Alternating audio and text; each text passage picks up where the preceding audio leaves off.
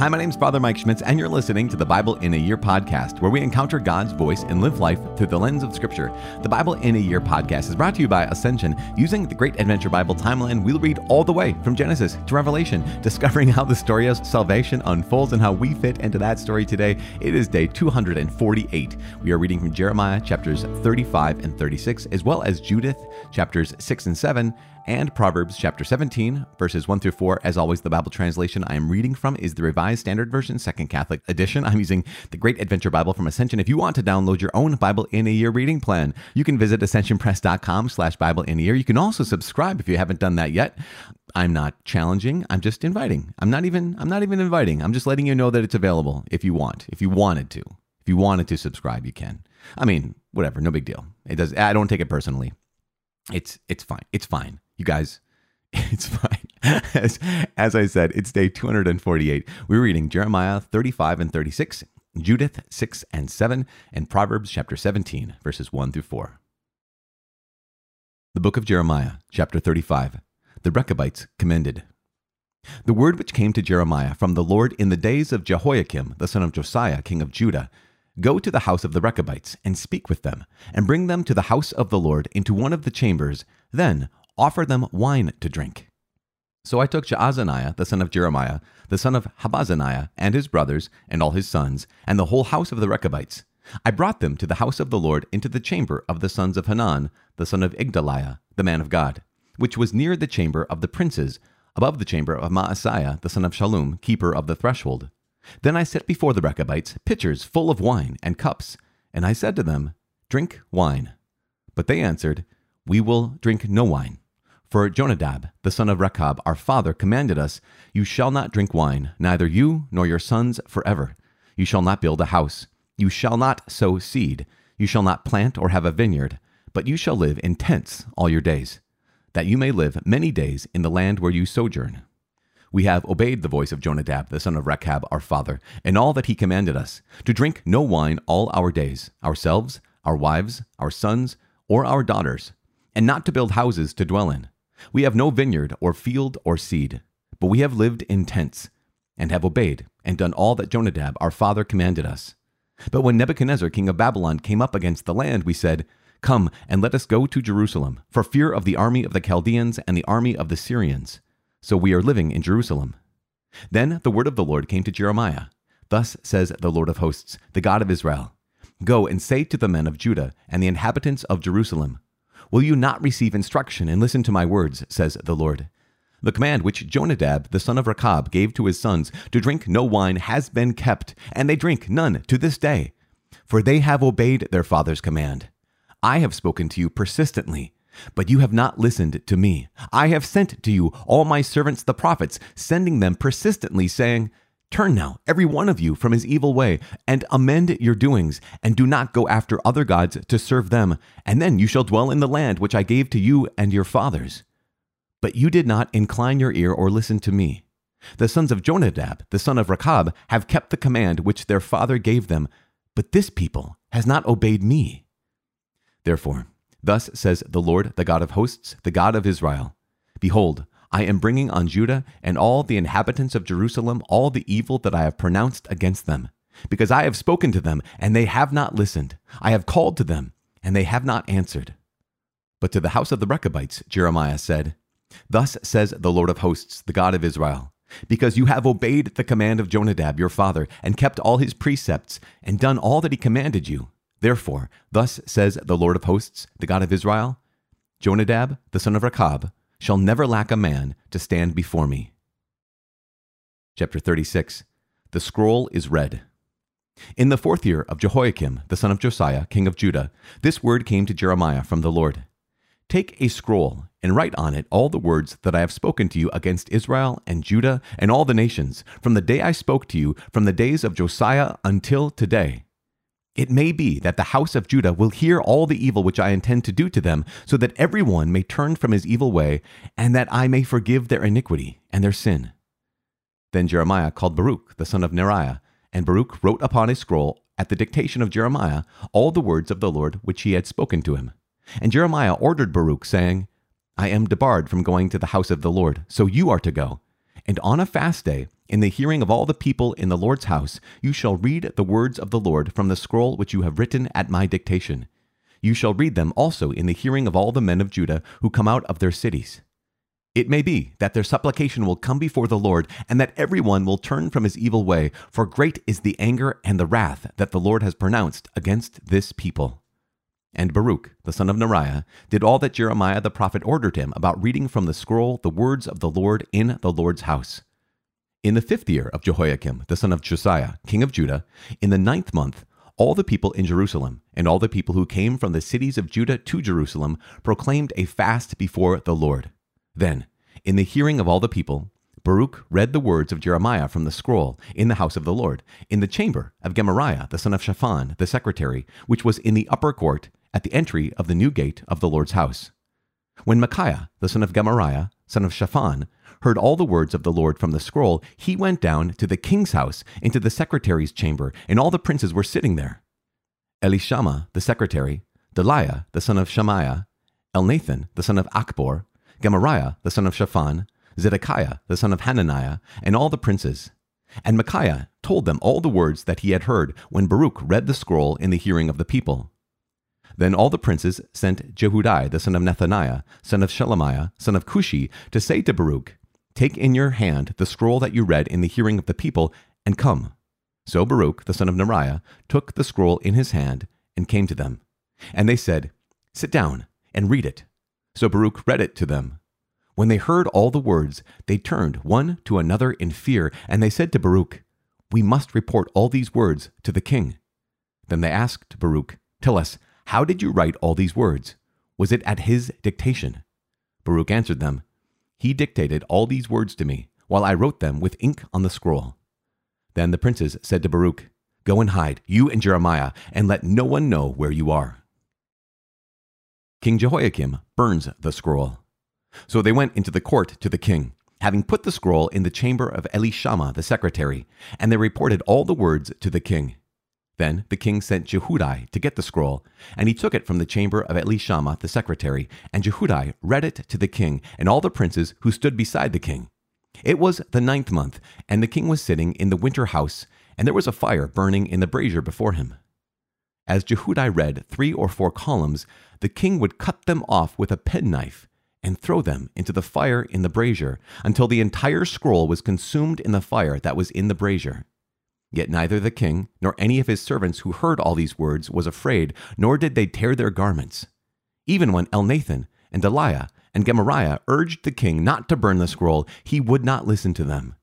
And the king commanded Jerahmeel the king's son, and Seraiah the son of Azriel, and Shelemiah the son of Abdeel to seize Baruch the secretary, and Jeremiah the prophet. But the Lord hid them. Jeremiah dictates another scroll.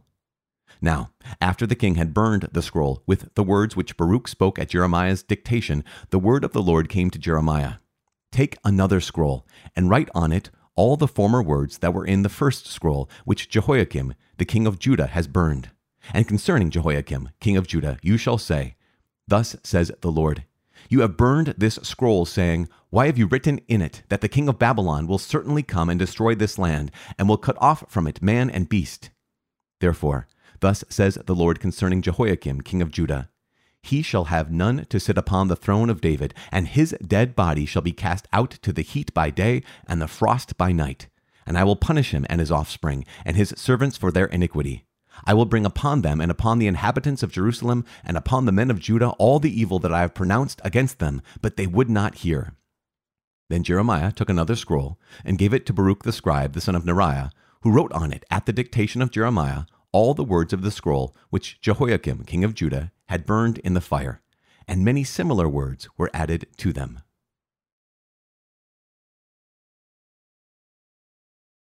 The Book of Judith, chapter 6. Achior handed over to the Israelites. When the disturbance made by the men outside the council died down, Holofernes, the commander of the Assyrian army, said to Achior and all the Moabites in the presence of all the foreign contingents, "And who are you, Achior, and your hirelings of Ephraim, to prophesy among us as you have done today, and tell us not to make war against the people of Israel, because their God will defend them? Who is God except Nebuchadnezzar? He will send his forces and will destroy them from the face of the earth, and their God will not deliver them. We, the king's servants, will destroy them as one man. They cannot resist the might of our cavalry. We will burn them up, and their mountains will be drunk with their blood, and their fields will be full of their dead. They cannot withstand us, but will utterly perish. So says the King Nebuchadnezzar, the Lord of the whole earth, for he has spoken, none of his words shall be in vain. But you, Achior, you Ammonite hireling, who have said these words on the day of your iniquity, you shall not see my face again from this day until I take revenge on this race that came out of Egypt. Then the sword of my army and the spear of my servants shall pierce your sides, and you shall fall among their wounded when I return. Now, my slaves are going to take you back into the hill country and put you in one of the cities beside the passes, and you will not die until you perish along with them. If you really hope in your heart that they will not be taken, do not look downcast. I have spoken, and none of my words shall fail." Then Holofernes ordered his slaves, who waited on him in his tent, to seize Achior and take him to Bethaliah and hand him over to the men of Israel. So the slaves took him and led him out of the camp into the plain, and from the plain they went up into the hill country and came to the springs below Bethaliah. When the men of the city saw them, they caught up their weapons and ran out of the city to the top of the hill, and all the slingers kept them from coming up by casting stones at them. However, they got under the shelter of the hill, and they bound Achior and left him lying at the foot of the hill and returned to their master. Then the men of Israel came down from their city and found him, and they untied him and brought him into Bethaliah and placed him before the magistrates of their city, who in those days were Uzziah the son of Micah of the tribe of Simeon, and Jabris the son of Gathoniel, and Sharmiz the son of Melchiel. They called together all the elders of the city, and all their young men and their women ran to the assembly, and they set Achior in the midst of all their people. And Uzziah asked him what had happened. He answered and told them what had taken place at the council of Holofernes, and all that he had said in the presence of the Assyrian leaders, and all that Holofernes had said so boastfully against the house of Israel. Then the people fell down and worshipped God, and cried out to him and said, "O Lord, God of heaven, behold their arrogance, and have pity on the humiliation of our people, and look this day upon the faces of those who are consecrated to you." Then they consoled Achior, and praised him greatly. And Uzziah took him from the assembly to his own house, and gave a banquet for the elders, and all that night they called on the God of Israel for help. Chapter 7. The Campaign against Bethaliah. The next day, Holofernes ordered his whole army and all the allies who had joined him to break camp and move against Bethaliah, and to seize the passes up into the hill country and make war on the Israelites. So all their warriors moved their camp that day. Their force of men of war was 170,000 infantry and 12,000 cavalry, together with the baggage and the foot soldiers handling it, a very great multitude. They encamped in the valley near Bethaliah beside the spring, and they spread out in breadth over Dothan as far as Balbaim, and in length from Bethaliah to Siamon, which faces Esdraelon. When the Israelites saw their vast numbers, they were greatly terrified, and everyone said to his neighbor, "These men will now lick up the face of the whole land. Neither the high mountains, nor the valleys, nor the hills will bear their weight." Then each man took up his weapons, and when they had kindled fires on their towers, they remained on guard all that night.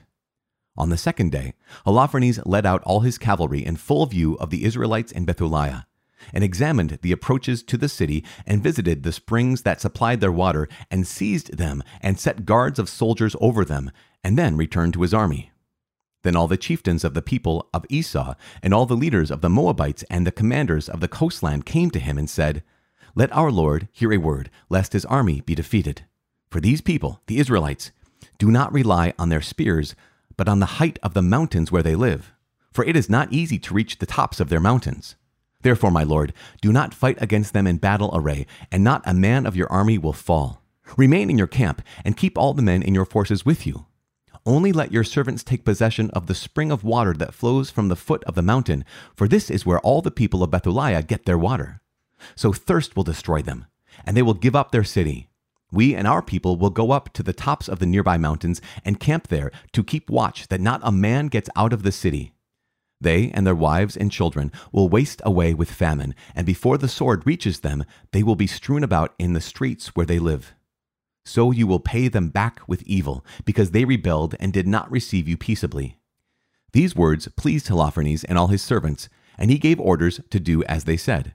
So the army of the Ammonites moved forward together with 5,000 Assyrians, and they encamped in the valley and seized the water supply and the springs of the Israelites. And the sons of Esau and the sons of Ammon went up and encamped in the hill country opposite Dothan. And they sent some of their men toward the south and the east, towards Akrabah, which is near Chusi, beside the brook Mokmor. The rest of the Assyrian army encamped in the plain and covered the whole face of the land, and their tents and supply trains spread out in great number, and they formed a vast multitude. The distress of the Israelites. The people of Israel cried out to the Lord their God, for their courage failed, because all their enemies had surrounded them, and there was no way of escape from them. The whole Assyrian army, their infantry, chariots, and cavalry surrounded them for 34 days, until all the vessels of water belonging to every inhabitant of Bethuliah were empty. Their cisterns were going dry, and they did not have enough water to drink their fill for a single day, because it was measured out to them to drink. Their children lost heart, and the women and young men fainted from thirst and fell down in the streets of the city and in the passages through the gates. There was no strength left in them any longer. Then all the people, the young men, the women, and the children, gathered about Uzziah and the rulers of the city, and cried out with a loud voice, and said before all the elders, God be judge between you and us, for you have done us a great injury in not making peace with the Assyrians, and now we have no one to help us. God has sold us into their hands, to strew us on the ground before them with thirst and utter destruction. Now call them in, and surrender the whole city to the army of Holofernes, and to all his forces to be plundered. For it would be better for us to be captured by them, for we will be slaves, but our lives will be spared. And we shall not witness the death of our infants before our eyes, or see our wives and children draw their last breath. We call to witness against you heaven and earth and our God, the Lord of our fathers, who punishes us according to our sins and the sins of our fathers. Let him not do this day the things which we have described. Then great and general lamentation arose throughout the assembly, and they cried out to the Lord God with a loud voice. And Uzziah said to them, Have courage, my brothers. Let us hold out for 5 more days. By that time, the Lord our God will restore us to his mercy, for he will not forsake us utterly. But if these days pass by and no one comes for us, I will do what you say. Then he dismissed the people to their various posts, and they went up on the walls and towers of their city. The women and children he sent home, and they were greatly depressed in the city.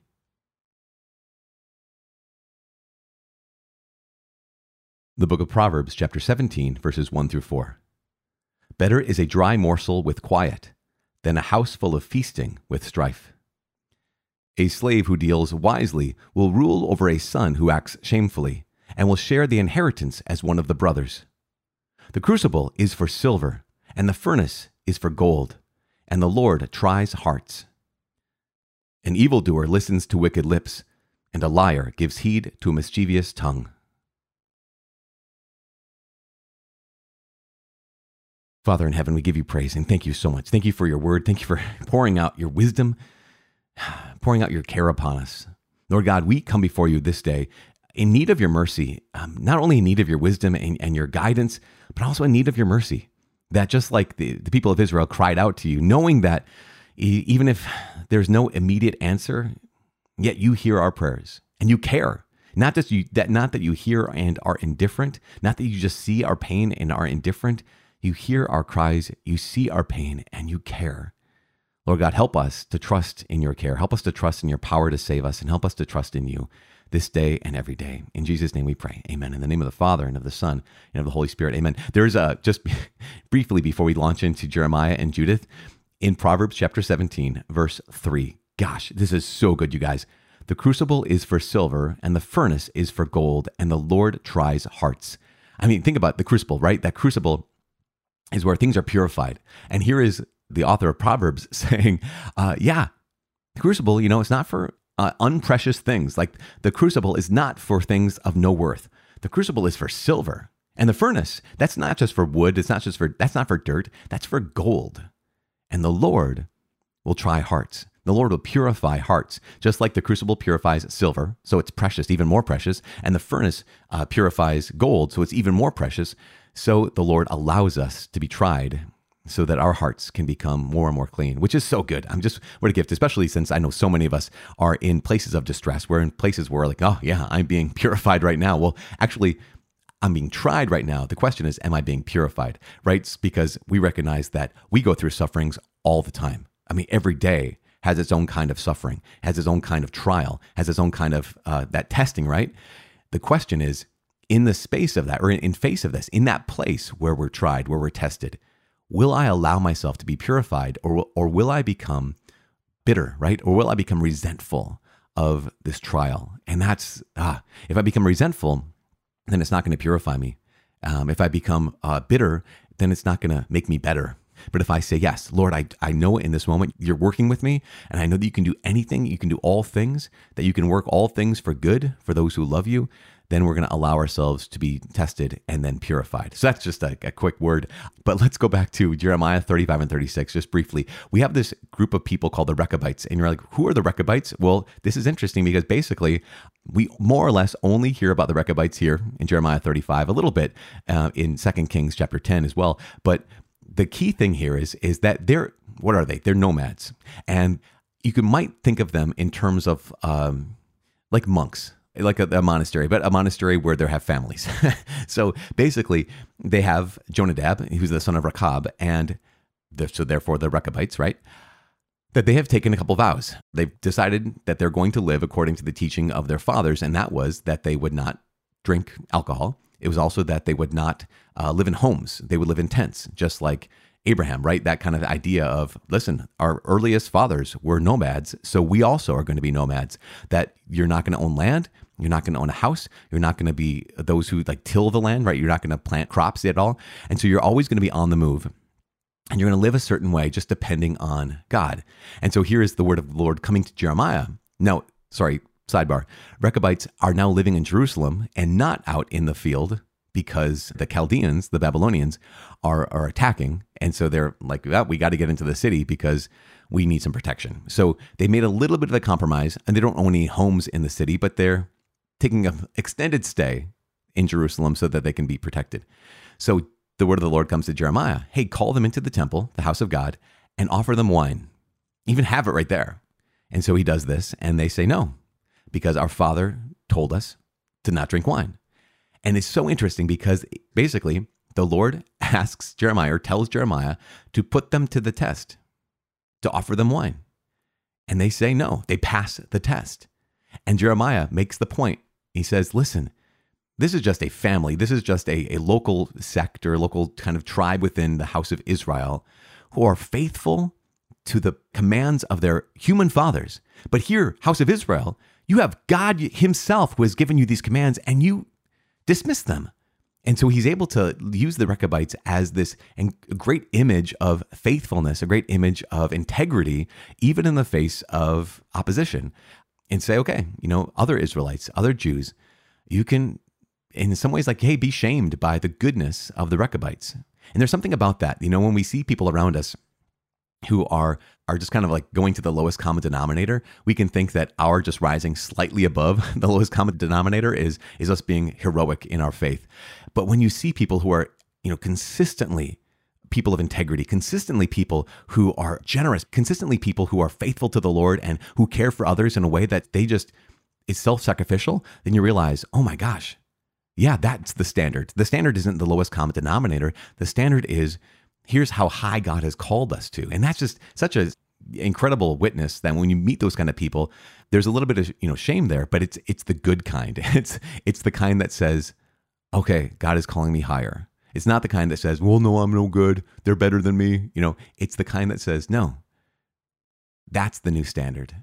The new standard is faithfulness to the Lord, care for my brothers and sisters. And that's just great. So that's chapter 35. 36 is the story of how Jeremiah reintroduced to Baruch, because we met him in the book of Baruch, but Baruch was the scribe for Jeremiah. We already kind of established that. And at one point here, the word of the Lord comes to Jeremiah and says, write these things down. All that you've preached out loud, write them down on the scroll. So he does. He says, okay, go into the temple. I'm not able to go into the temple anymore. I'm kind of barred from there. The bouncers keep me out of there. So Baruch, you read the words that I have dictated to you and you've written down. Baruch does this. The important people, quote unquote, they hear his words and they are cut to the heart. They're like, man, the king needs to hear this. And this is the part that's just so devastating. Remember, Jeremiah is not chronological, right? I've already heard Jeremiah preaching to Zedekiah, who's the final king here. But right now, we're talking about Jehoiakim again. So you're thinking, oh my gosh, back and forth and back and forth. It's okay. We're back with Jehoiakim when he writes this, or when he dictates this, and Baruch writes it down. And they bring this scroll, the words of God himself, the word of the Lord, through Jeremiah, written by Baruch, into the king's presence. And it's the 9th month, which means, it's wintertime, December. And so there's a fire burning there. And so as they're reading this scroll in the king's presence, think of how methodical even, gosh, dark King Jehoiakim is. Because every so often they read a couple columns, 4 columns, and he gets up and he takes a penknife and he cuts off those columns and walks over to the fire, just drops them. Keep on reading. They read some more, walks over with the knife, cuts it off, puts it in the fire. Keep on reading. And it says very clearly, he does not repent. It doesn't cut him to the heart. In fact, he cuts the word of God. The word of God doesn't cut him. And that is, gosh, what's the temptation for all of us is to dismiss the word of God, where the word of God is meant, and the Spirit of God is meant to cut us to the heart. But sometimes we come across teachings of God in his word, teachings of God in the Gospels. In a couple days, roughly a little over a week or two, we're going to hit the Gospel of Matthew, and Jesus will be teaching some things that are really hard. They're really hard. Now, the temptation is going to be, I'm going to cut those out. I'm just going to ignore those, as opposed to, I'm going to allow that to cut me to the heart. And it's so important because here's Jehoiakim.